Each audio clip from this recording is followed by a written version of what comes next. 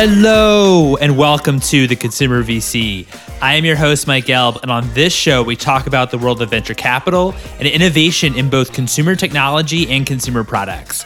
If you're enjoying this content, you could subscribe to my newsletter, theconsumervc.substack.com, to get each new episode and more consumer news delivered straight to your inbox. So today's episode is all about cooking oil. Thank you, Craig Shapiro, for the introduction to our guest today, Jeff Nobbs, who is the founder and CEO of Zero Acre Farms. Zero Acre Farms is on a mission to remove destructive vegetable oils from the food system. Zero Acre Farms is an oil that's instead made from fermentation. Without further ado, here's Jeff.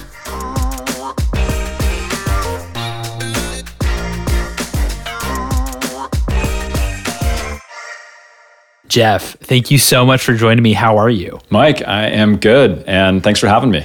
Oh, it's an absolute pleasure. So excited to chat with you. Let's talk to me about the very beginning. When did you start to care about health and science of nutrition? I've always been interested in food and nutrition for whatever reason. I just sort of gravitated toward it. And even as a teenager, I would flip over ingredient labels and look at the nutrition facts of food. And I wanted to understand what I was putting in my body. Where exactly that stemmed from, I have my guesses. Most of my family was in medicine, including my mother, who was a nurse. And so kind of looking at nutrition through the lens of science and wanting to understand that was what I naturally gravitated towards. And there were some immediate family deaths from various chronic diseases. And that's when nutrition really took center stage in my life. And I wanted to figure out what makes people sick and how we can do something about it. And that's what I became very passionate about. So I started reading biochemistry textbooks and molecular biology textbooks and CDC guidance, really anything I could get my hand on to figure out what makes people sick and how we can prevent that. And what became pretty clear, in addition to having conversations with various folks and experts, was that diet was at the center of this chronic disease epidemic we found ourselves in, where more adults than not in this country, unfortunately, have a chronic disease. And 4 in 10 American adults have multiple chronic diseases. So 40% of the country essentially has dementia and diabetes or heart disease and cancer. And that doesn't seem right. And it seems like we should do something about that. And I think diet is the best tool we have to try to impact those rates in a positive way. That's really quite fascinating, just how you got interested in health since from a very early age. How are you finding too, just maybe on for consumers, because obviously when we think a lot about what we're putting into our body, we've been thinking a lot more closely about this on the maybe larger scale for the past 20, 30 years or so. But where do you think consumer education is coming from? Is it coming from our traditional healthcare providers and our doctors and what have you? Or do you think that it's much more driven by maybe themselves and their curiosity and not from an expert per se? Most of our education about what we should eat, we never really thought about because we simply ate the same way our parents ate and the same way their parents ate. And, it was very generational and it was very cultural. And especially in the US, we find ourselves in a position where every generation feels like it needs to reinvent and, redefine what constitutes a healthy diet. And this has especially been the case, to your point, in the last 20 to 30 years. Frankly, more people get their dietary and nutrition and health advice from the latest podcasts that they listen to, from the latest book that they picked up, the latest conversation they had with a friend over dinner about what is now the latest unhealthy or healthy superfood thing. And then the guidance from, say, the FDA or the USDA has a much larger impact on the foods that are provided to the military, to in nursing homes, in school lunches, but frankly is having less and less of an impact on day-to-day how consumers choose to eat. And most of that information, is coming from individuals with influence, and that can come through a podcast, that can come through Instagram, or that can come through a book and conversations. So it's been really interesting to kind of see how that's unfolded over the last couple decades. How did you think in terms of what you wanted to accomplish in maybe specific categories as well? I'd mentioned that most of my family was in medicine. The exception was my father was an entrepreneur for most of his life. So when I come across a problem, the idea of starting a business is just what seems, most obvious and natural to me. So when I realized there was this massive problem of, hey, we're not eating the right foods, the idea of introducing something new with some sort of commercial effort just made all the sense in the world. So that's throughout my 20s, that unfolded through various businesses, from CPG businesses to restaurants, software, and what we're working now on at Zero Acre Farms. And I think education is a hugely important piece of trying to have a positive impact and get people to change their diets in a meaningful way. But the other thing that's really helpful is simply having an alternative that's better.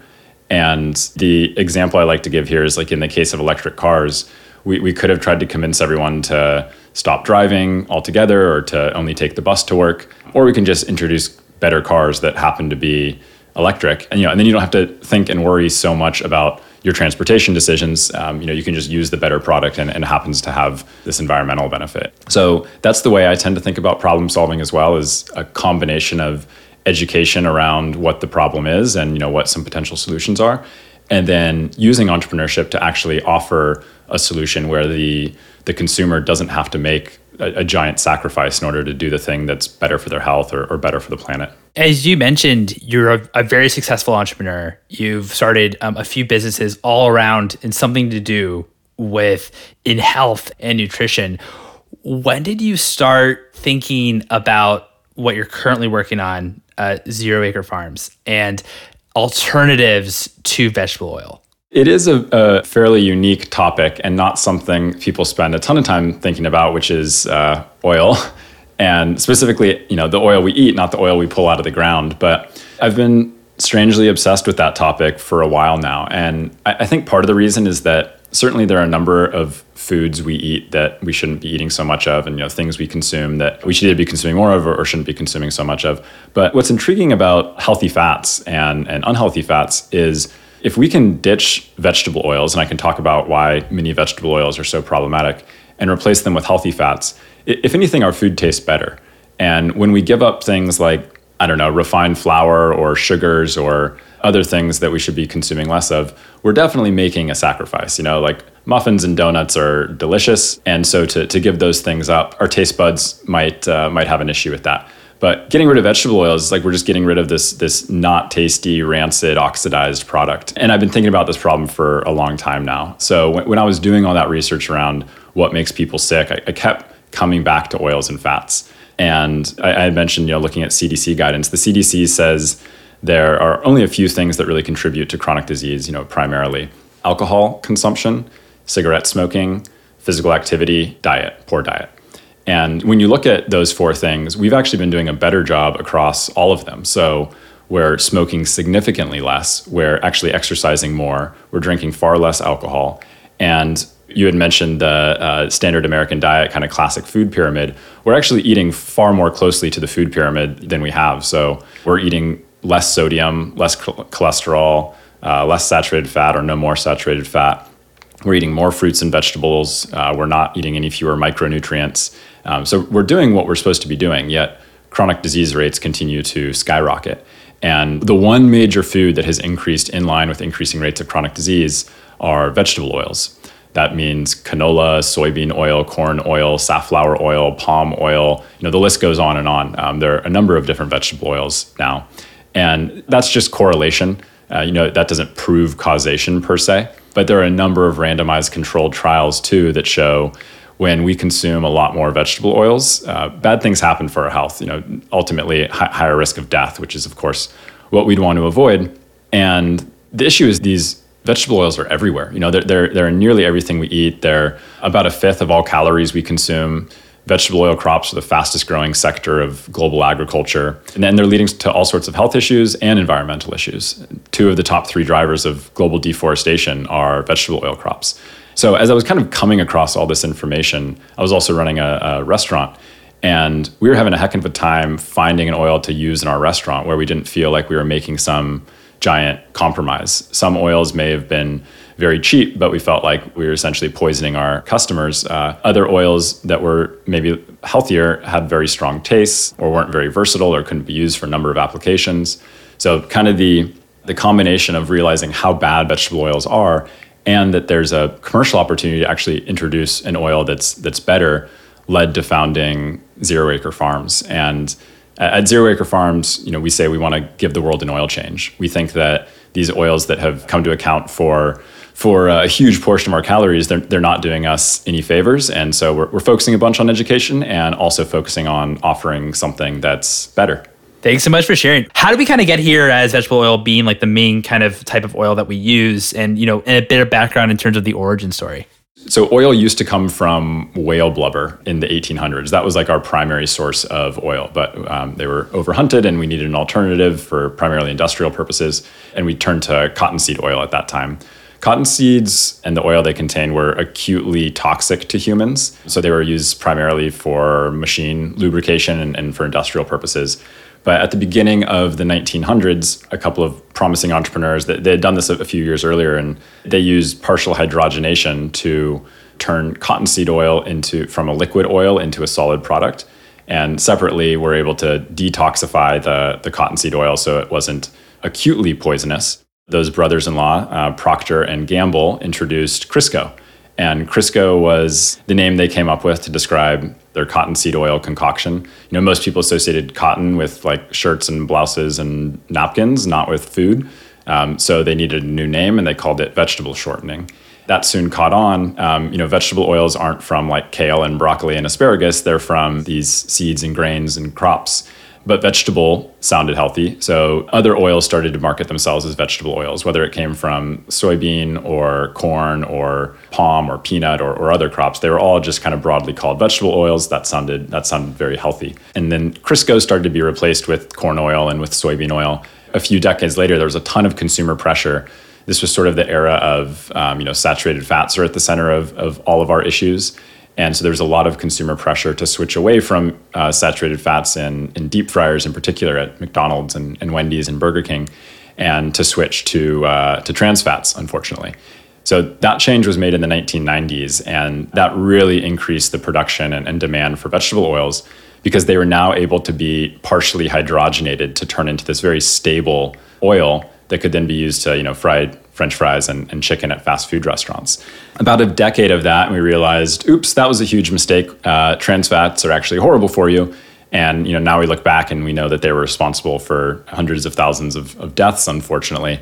So there was, again, pressure to switch away from this fat, in this case, trans fats, and to switch to other oils like palm oil, which started to lead to all this environmental destruction where palm grows, and also to other oils like vegetable oils. So we're using vegetable oils now. Trans fats were banned in 2015 and ultimately put into action in 2018. So we're sort of just left with like soybean oil and corn oil and canola oil that is like the third or fourth option in what should be used, but there's just no good alternative. A lot of these oils really came to be because of a growth of animal agriculture, particularly with pigs and chickens, and a lot of soybeans and corn is grown to feed to those animals and factory farms. And so the soybean or the corn is first pressed for oil. That's marketed as healthy and fed to the humans, and then the leftover meal is fed to the animals. I don't think animals should be eating like soybeans, and humans probably shouldn't be eating the oil, but this is where we've ended up after this 100 years or so of what's happened. And frankly, it's less of there are less scientific reasons for this happening, and it's more political and the result of a few strong personalities and various scenarios that now led to these obscure oil crops being such a huge part of our food system. How'd you eventually land on fermentation? We tested a bunch of different oils. We were cooking with coconut oil, with olive oil, with palm shortening, trying to figure out what would work, and we tried different animal fats. Animal fats raised using regenerative practices. We tried it all. The issue is, especially when it comes to vegetable oils, including olive oil, it's just not a very efficient process of producing oil. So the way it works is, and this is the case for the majority of vegetable oils, we clear a bunch of land. Unfortunately, most of that land is often in very biodiverse regions like rainforests where crops grow very productively. We clear that land, we plant seeds, we wait 6 months for those seeds to grow, we pluck the tiny seeds from those plants, press them for an even tinier amount of oil, and then that oil is ultimately what's put into a bottle and sold as vegetable oil. So it has this really negative environmental impact, but also we grow an entire plant just to press its tiny seed for oil. And those seeds or grains, they're only like 5 to 25% oil. Whereas when you look at producing oil by fermentation, which is what we're leveraging, the microorganisms that make up that fermentation culture are 80 to 90% oil. So to take a step back and explain what that even means to produce oil using fermentation. So fermentation, people are familiar with, like a third of all the foods we eat are a result of fermentation, bread, beer, wine, cheese, yogurt.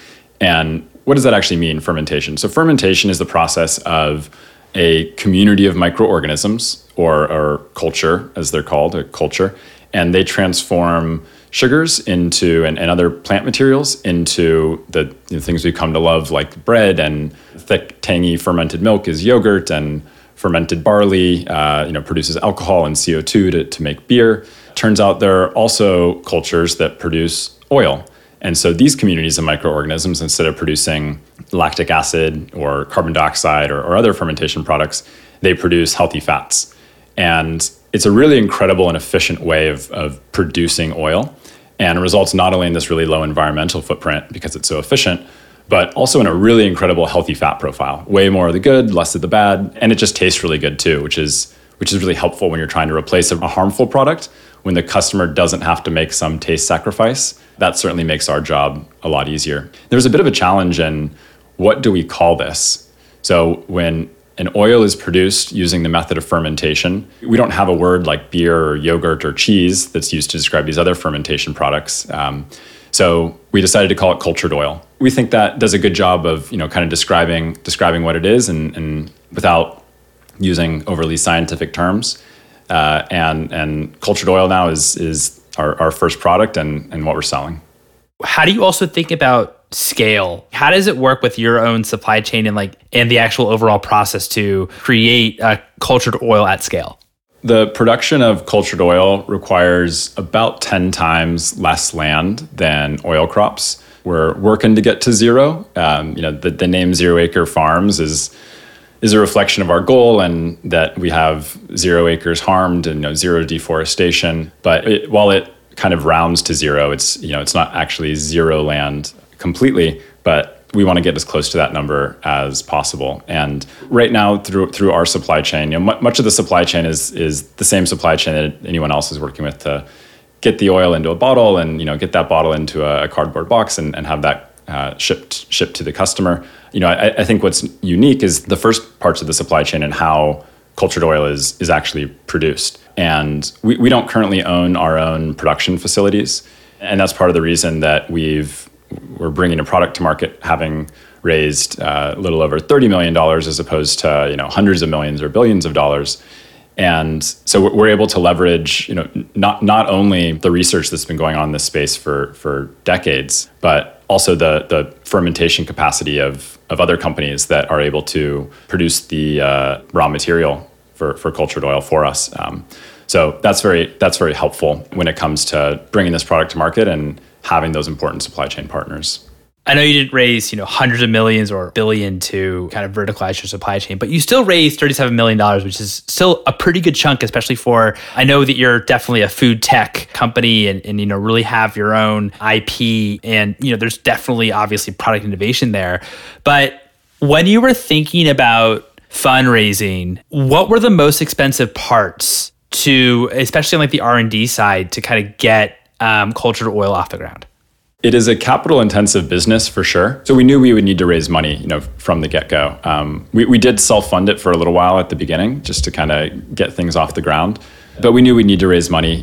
It's not cheap to do something innovative and to, do fermentation at scale and that sort of thing.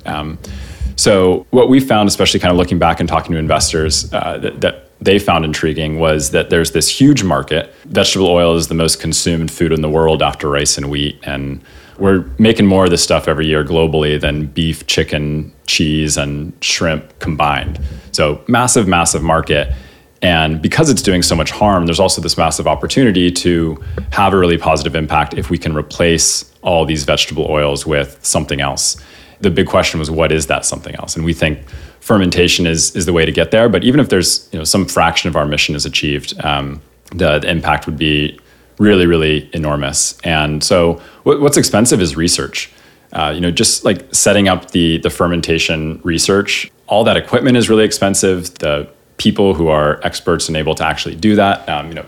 People are extremely valuable. People also aren't cheap. And when we were raising the seed round and even going into the Series A, there was the opportunity to do something really big. And I think a lot of our investors looked at the amount of money actually needed in the scheme of things for what the opportunity is. It was very worth investing into. Backing up a little bit, what else did you think about what was wrong or tough about coconut oil and avocado oil and maybe some of the other alternatives to vegetable oil that were currently in market?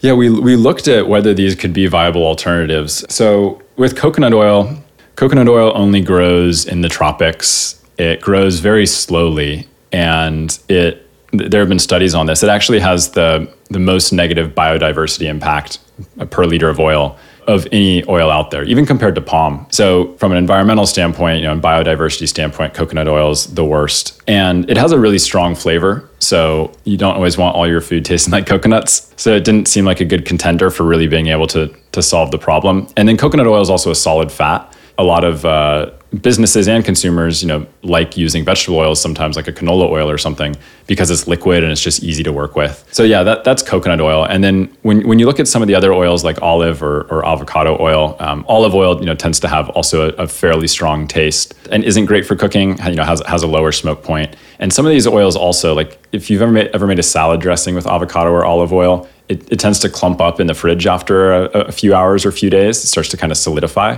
And then, it's not always great at high heat in the case of olive oil. What we're really excited about with cultured oil is that it can be used for both. And we say it's kind of the one oil to rule them all because it stays liquid in the fridge. You can make a salad dressing or a marinade and it won't clump up in the fridge. And it also has one of the highest recorded smoke points that we could find. It's very stable at high heat. You can really use it for everything. Every other oil just required some sort of compromise or sacrifice. The oils that maybe were lower in the bad fats and better for our health tended to have some of the biggest environmental negative impacts, or had very strong flavors and weren't great for culinary purposes. Yeah, we felt like we had to bring something to market that was better. What's also great about culture oil is the taste, and you're not really making a huge leap to a new type of taste. Because of course, in any consumable, taste is kind of always, usually the number one priority for consumers. What does it taste like? Especially if it's going to be used as well, if you can use it in salads, not only for cooking. How would you describe it? We describe it as a really clean, neutral taste. If you put like your oil sommelier hat on and, you just have the oil straight up like we do, you might pick up subtle notes of nuttiness or butteriness that's pretty tasty that, is good in all foods. But yeah, there's no strong bitterness, no strong flavors. It's pretty subtle, really clean, can be used for a number of things. It could even be combined with something like a toasted sesame oil or an extra virgin olive oil if you're looking for a little bit of a distinct flavor. And what would be cool about doing that is something like olive oil, combining it with cultured oil, you create something that's more stable and something that would stay liquid in the fridge. Because of that flavor, that taste, it can really be used for everything. Do you believe that you can eventually compete at a price level with vegetable? So vegetable oils have actually quadrupled in price in the last 4 years. Wow. Okay. That certainly makes our job easier. And not that we did anything to influence that. That certainly makes it easier. We're not going to be cheaper than like palm oil or soybean oil in the next couple of years. I mean, if it quadruples in price again, then who knows? Maybe I'll be wrong. But yeah, there are a number of ways to bring down the cost, and a lot of it just comes through continued research and making the process even more efficient, as well as just economies of scale. And any new product is not going to, by definition, have economies of scale yet. So even all the little things like, the bottle and the cardboard box that ships in, even those things are really expensive for us right now at this low volume. So all those costs will come down pretty significantly. And when we sell to businesses, packaged food companies, for example, there just aren't as many of those other costs. We're just shipping large amounts of cultured oil in big totes. Then the price is more competitive. Still, over the course of the next couple of years, it's not going to be palm oil prices, but it's in the neighborhood of other premium oils. Since oils, I think when we began this conversation, you mentioned how oils are just not an area that people kind of think about, right? You use it for food, what have you. How do you get consumers to care? How do you think about consumers actually, that kind of consumer education piece about Zero Acre? How are you approaching that? This is how most kind of categories or movements start, where there's like a esoteric corner of the internet that really cares about something, and then before you know it, it's like mainstream. I saw this firsthand with keto. The ketogenic diets. It used to be a very strange thing that you would measure your blood ketone levels and completely remove a macronutrient from your diet, essentially, in carbohydrates, and then didn't take long for it to be mainstream, and everyone from your mom to Kim Kardashian was on a keto diet. And I think that's what we're seeing actually with people who are avoiding vegetable oils or industrial seed oils, as they're sometimes called. More in the 1990s, it would have been very different. Everyone was hailing canola oil and corn oil, Mazola corn oil and Wesson soybean oil. These were the heart healthy alternatives. And now more and more people are kind of raising an eyebrow at the idea that we should be guzzling canola oil and corn oil and soybean oil. They don't have the healthiest halos. And that's really only changed over the course of the last couple decades. And I think will continue to change when more and more people and influencers and regulatory bodies start to realize how problematic these oils are. A big part of what we do is we partner with the people who have large audiences and can speak eloquently to this subject. And those are, kind of like we talked about earlier, those can be folks with podcasts, those can be folks with big Instagram followings, those can be folks who share their culinary creations on TikTok. And we're getting cultured oil into their hands, and they love it, and they spread that message. How do you also think about trends overall and better for you and different kind of diet profiles that people are maybe navigating to? For example, when you did, Perfect, it was, I'd imagine it was very much targeted towards, people that were interested or doing the ketogenic diet, for example. And it seemed like quite, targeted, especially like in the name for that. But it seems like in this case, Zero Acre Farms, it's a bit more broad. It can serve, maybe a more variety of different kind of diets and things. So it seems like it seems like you're in a great place to kind of win more broadly. The mission we're on that we stay focused on is we need to get rid of these harmful oils and replace them with healthy, sustainable fats. And that solution can be a part of a number of different diets. Different dietary tribes look at fats in different ways. But one of the things that's cool about cultured oil is it's extremely high in monounsaturated fats, which are the heart healthy, heat stable. Saturated fats are super controversial. Other types of fats are controversial. Everyone kind of agrees monounsaturated fats are great. So there's not like some huge battle we have to have there over convincing people that they're healthy fats. It's widely accepted no matter what diet you follow. As a consumer and as someone who is passionate and maniacal probably about your own nutrition and what you eat, how do you think about this question when you're analyzing products about what you eat in terms of what's better for you versus better for the environment? Because it seems like we're also kind of at like a bit of a bifurcation as well.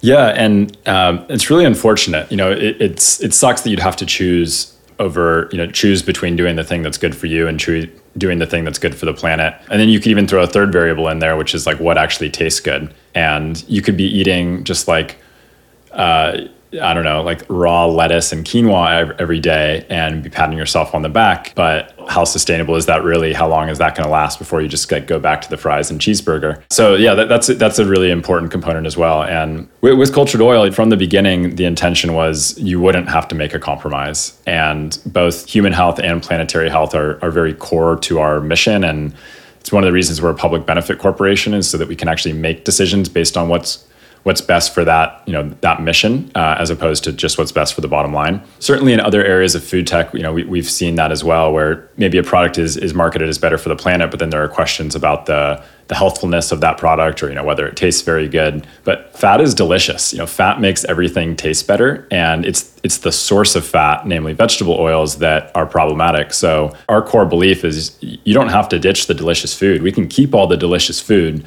We just need to ditch the vegetable oils, and then that delicious food becomes either a whole lot less problematic, or goes from being a not so great food to actually a totally fine food.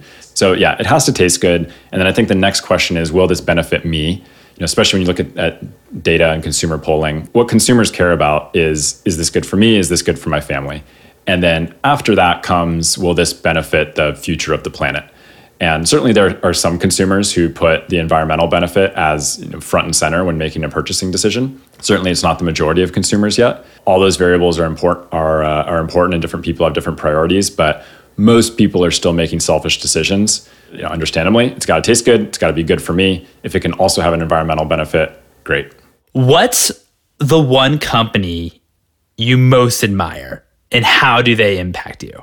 That's a really hard question to answer, because this goes for books I read, people I talk to, companies I looked up to, which is, frankly, I don't think there is one company where I would just kind of want to copy and paste. But what I really appreciate and enjoy doing is pulling bits from different companies, that I respect. So I can give you a few examples. And again, not to say that I admire everything they do or even most things they do, but certain companies are, for example, the most valuable companies in the world for a good reason. And you don't always have to reinvent the wheel. So I think literally the companies that have been most successful are good places to start. And they're most successful for a reason. So like Apple in the simplicity of their marketing messaging, I really look up to. Tesla and how they've defined a category and how much they've innovated and the impact that they've had on climate. Patagonia and their commitment to regeneration and to sustainability. Reading a book on Amazon, and I've been following Amazon's journey for a long time now, having an e-commerce background.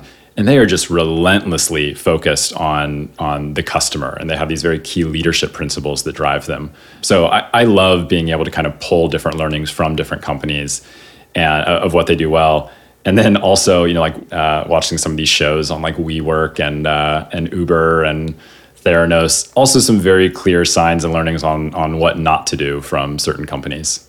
That's a really great point. What's one book that inspired you personally and one book that inspired you professionally? If you can choose one. If it's a couple, then that's totally fine. Okay, I appreciate the flexibility.